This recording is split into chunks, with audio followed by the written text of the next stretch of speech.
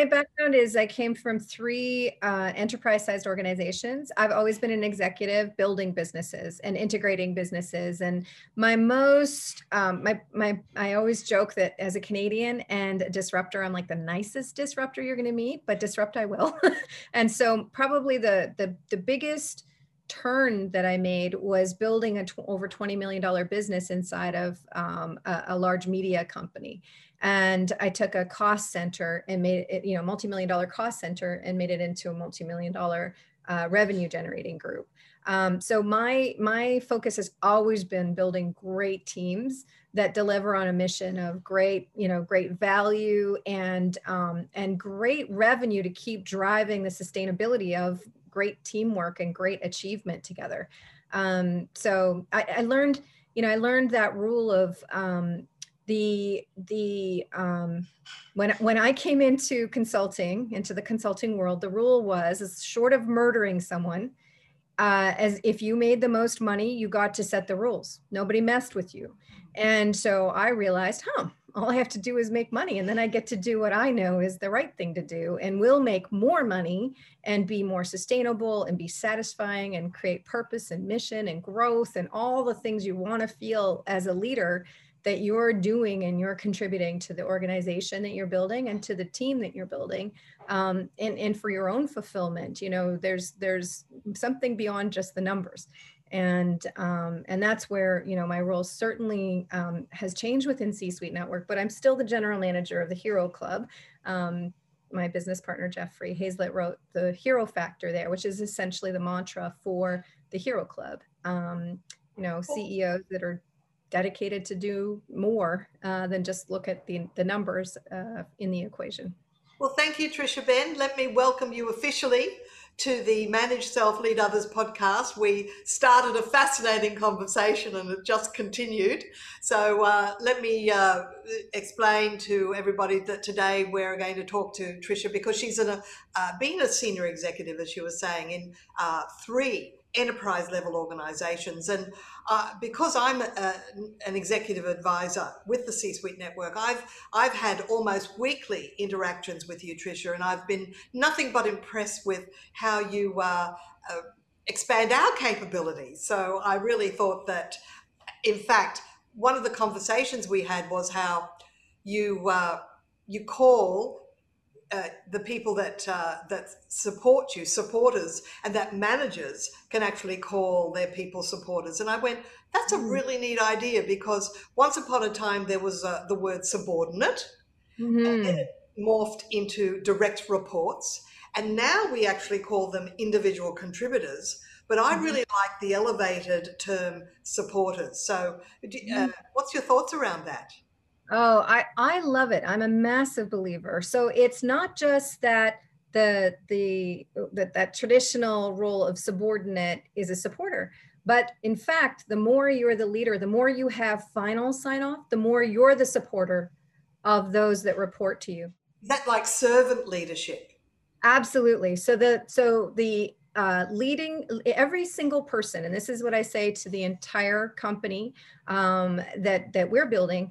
Everyone on this team is expected to be a leader and a supporter. So you own the things that you own, that you're responsible for delivering against the mission for the entire team and your personal responsibility. You own that and you lead in that space.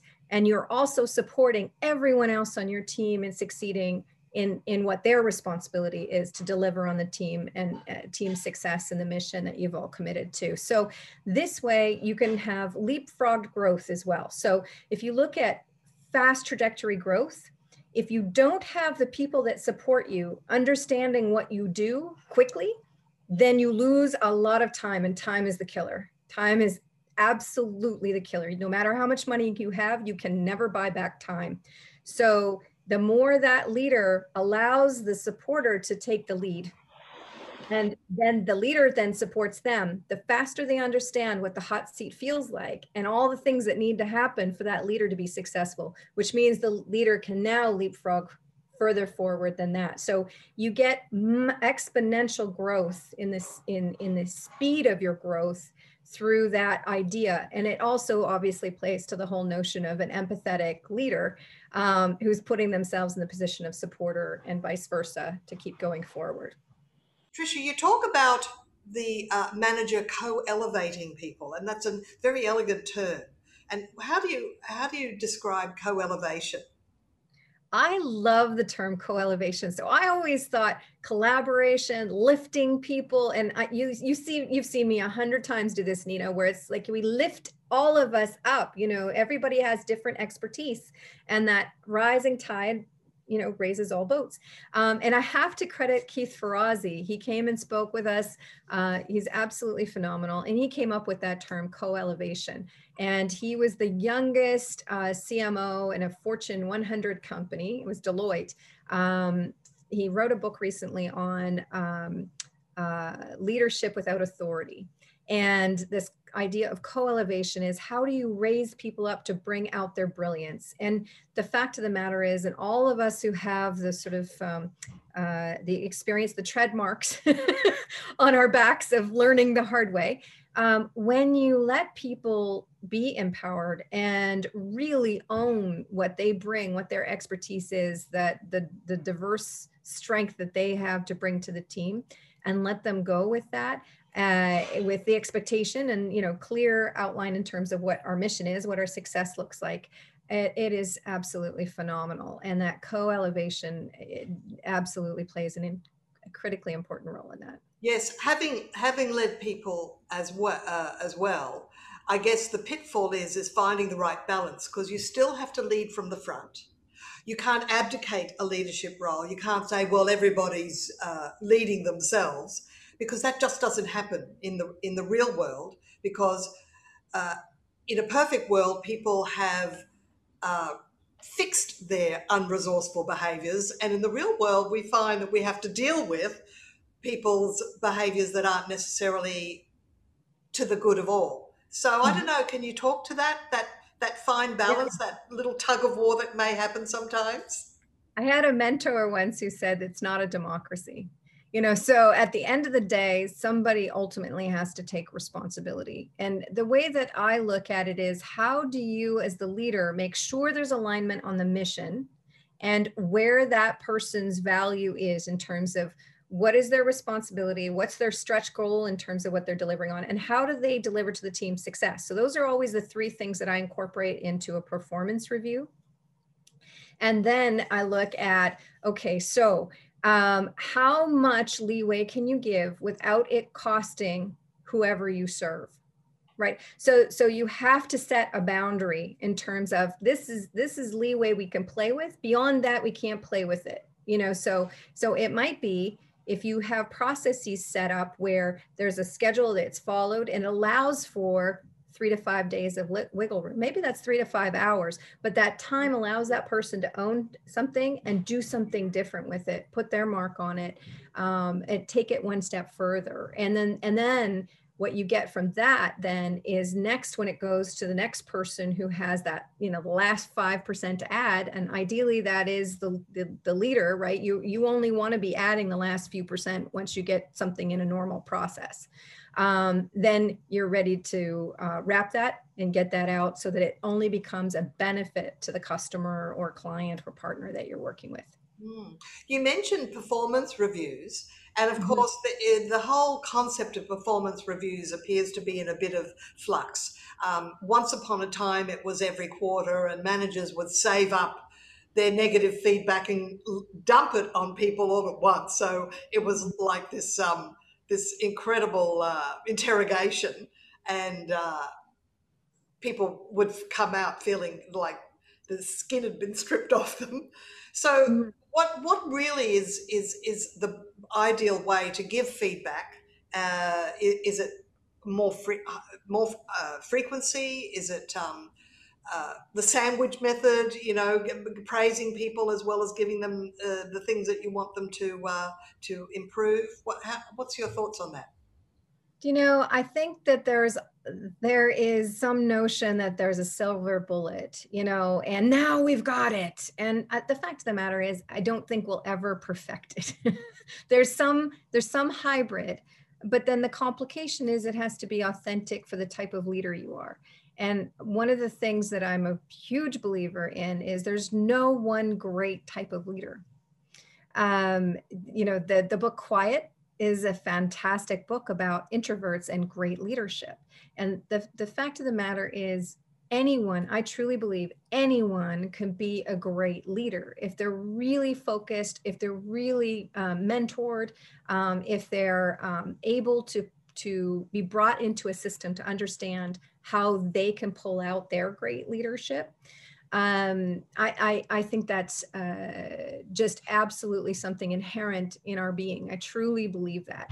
And so how we evaluate, I think, is very much about, are we setting up that mission and then the alignment for that person to understand how they're contributing. And I always think of Sheryl Sandberg's, the quote that she shared in her book, when you're asked to jump on the rocket ship, you don't ask which seat, right? So you get on that rocket ship and you take it up. And so, really, I think it's about how we say, okay, this is the mission, this is the rocket ship that we're on.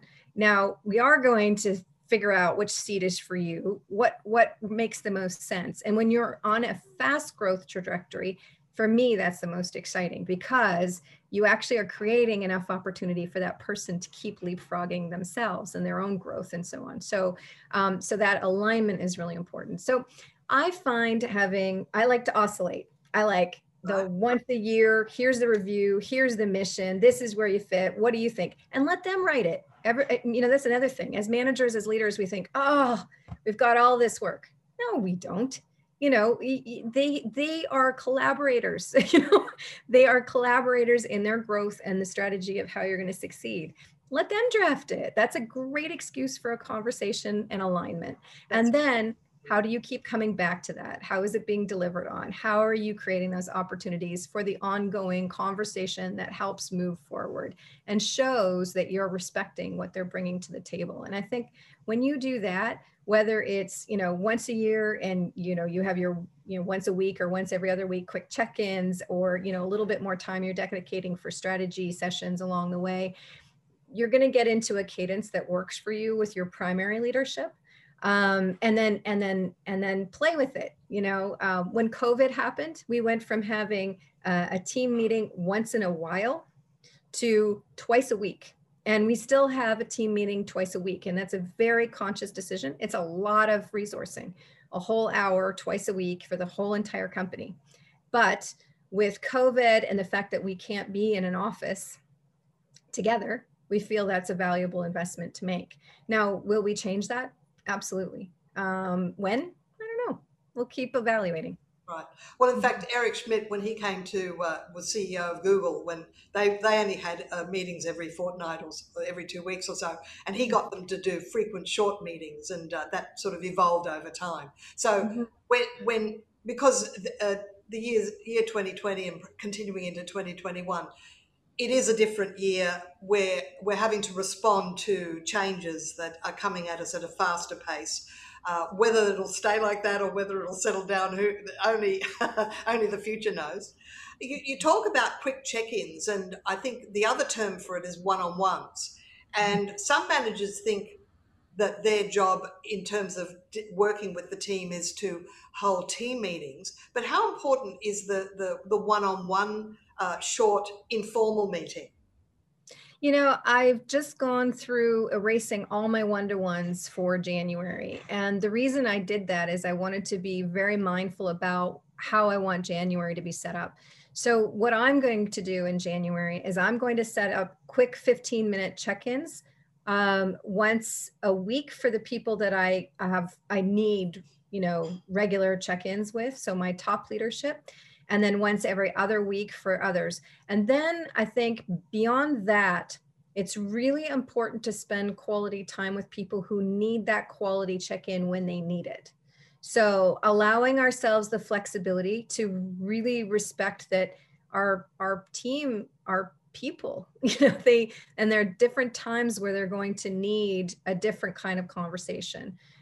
So I think the 15-minute check-ins, those are sharp, they're quick, they're you know exactly what you're going to cover, what's good, what's not, what do you need, are we on track, anything you're worrying about, any flags, that's a quick check-in, and the ability to identify, we need a little more time on this, and then you can schedule that more time.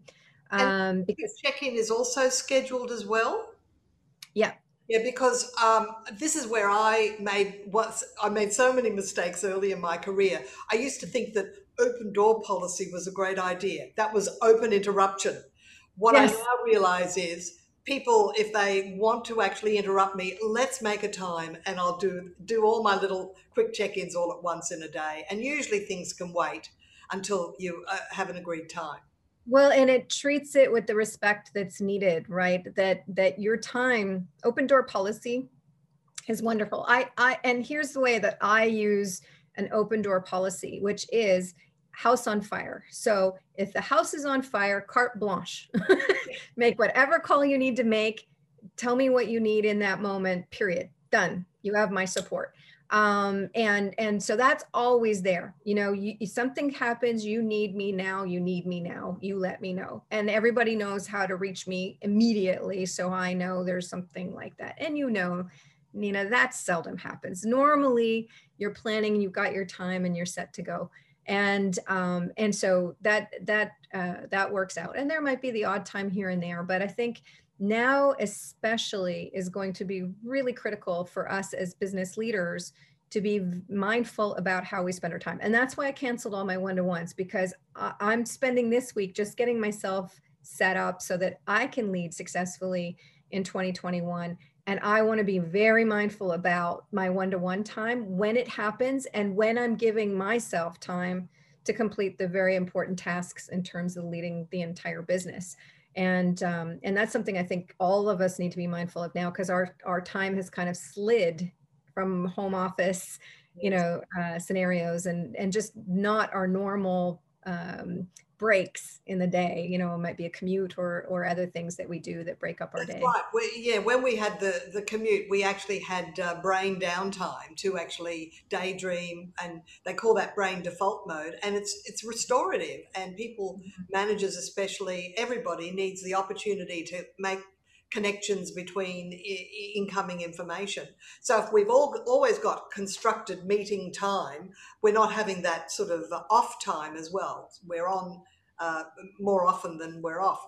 But have you discovered any or come to any insights about leading people remotely? And now that we've been doing it for some time, have you got any advice around how you can successfully create collaboration while people are working remotely? I think there are a couple things. One, I think it's really important that you are mindful about the leadership on mission and what people owe to the team, because when we're independently driven and we're driven against a mission, we won't let the rest of the team down.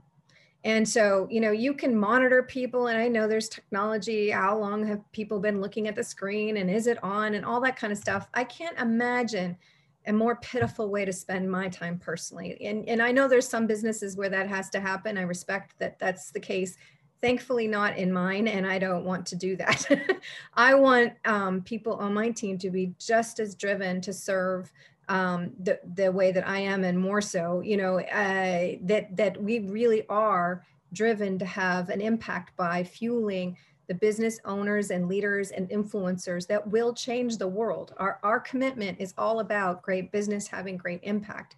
So that's one thing. I think those values-based approaches to businesses, which is what the Hero Factor is all about, what the Hero Club's all about, what C-Suite Network's all about, that has never been more important. That motivation, that connection, that knowing that every single person on that team matters because they're delivering, and otherwise we couldn't, as a team, succeed.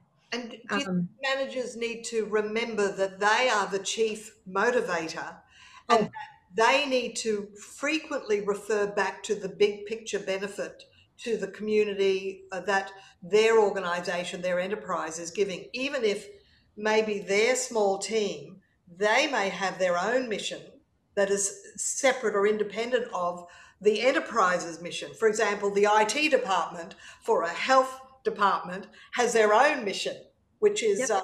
supporting the overarching mission. So how important is it, managers, that frequently refer back to that big picture contribution? I think it could not possibly be more important. And we all need to have that sense of belonging and purpose and meaning. And nothing has changed in that, except that I believe it's even that much more important because so many of us are feeling disconnected with having to work entirely from home offices or not interact in our communities the way we normally would. I just wondered if you wanted to tell us a little bit about the book that you've is almost ready for publication. Title is just a working title at the moment, so but It it'll be is. available on Amazon or. Yes, it will be. It will be. And what's Um, the overarching theme of your book, Tricia? Really, it's about how great leaders can create great leaders in their teams, and really about how we as leaders support that leadership and ownership of delivering on the mission and creating great teams that do that.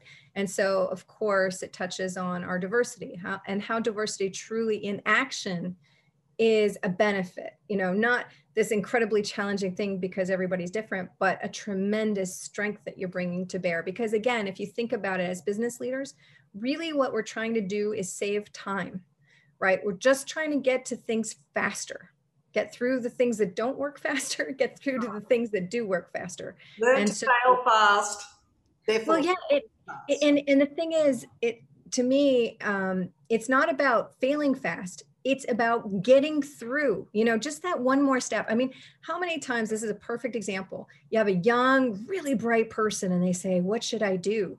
And you say, "Just keep going," right? like go, right? I remember getting that advice when I was younger and thinking, that doesn't satisfy me whatsoever.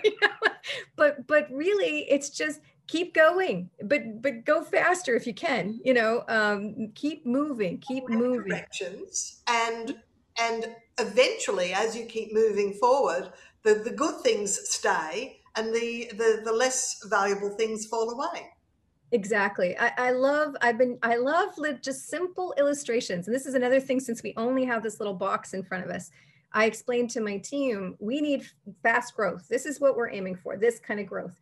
So we need that innovation. So you've got to keep trying. And then you use your infrastructure to hold in place the things you want to keep, right? And let the other stuff drop off really quickly, as fast as possible. And then keep letting that innovation pull you up.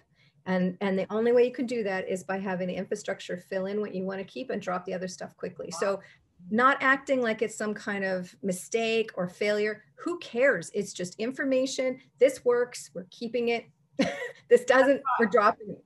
Yeah. It's called mistake-based learning, and it's not a mistake. It's a learning experience. Absolutely. It teaches you what you want to keep, what you like, what you want to see more, and it gives you experience to build on so that your team understands and feels what it is to succeed and how to keep pushing through to that success. How can, this is my final question, I suppose, how can someone who's aspiring to be a manager and yet their manager isn't reflecting the behaviours that they would like to see in a manager? I guess they just have to move sideways. They can't really change the manager that's leading them, can they?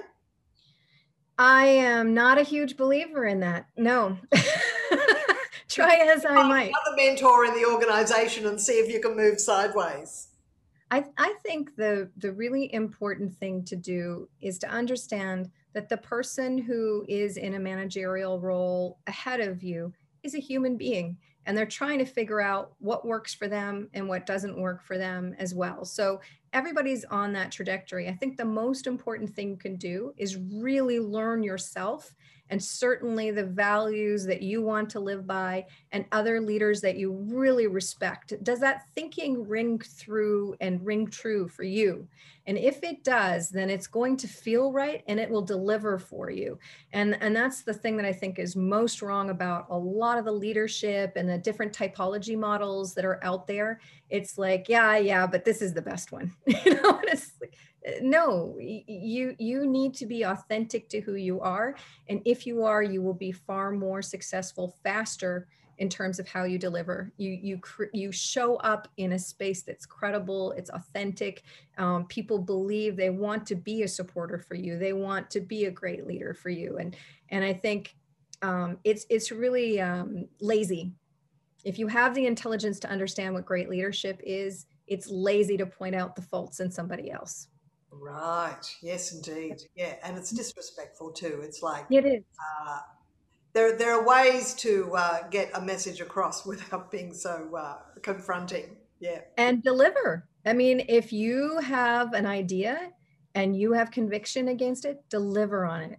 Mm. There's nothing like it, Yes, you know. because the last thing you want, if you're a manager, the last thing you want is politics, which is people white-anting you, criticizing you behind your back. If you're going to critique something or make a suggestion, that's one thing, but not this undercurrent murmuring that can happen in organizations. And stand behind it, be the solution. You know, if there's something you see isn't working, deliver on it. You know, in my family, the rule was if you want to criticize the meal, then you better be prepared to cook the next night.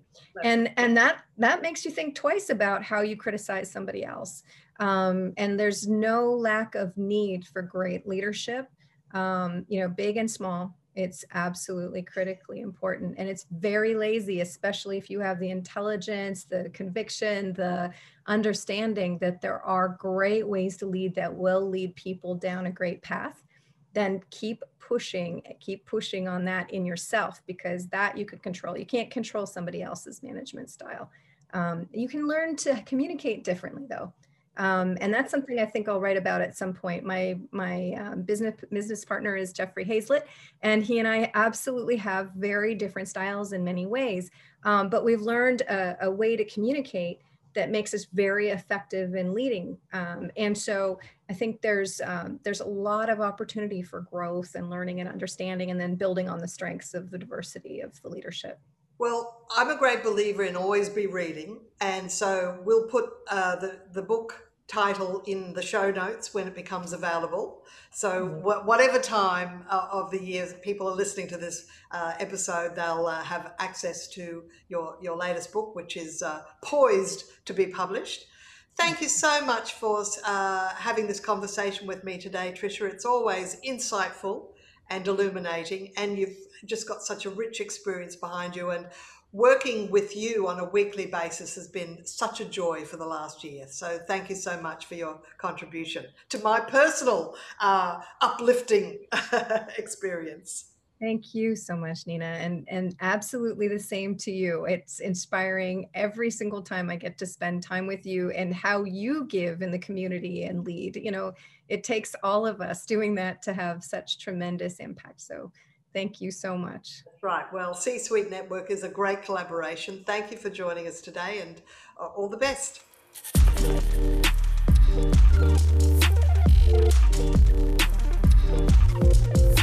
This podcast is a part of the C-Suite Radio Network. For more top business podcasts, visit c-suiteradio.com.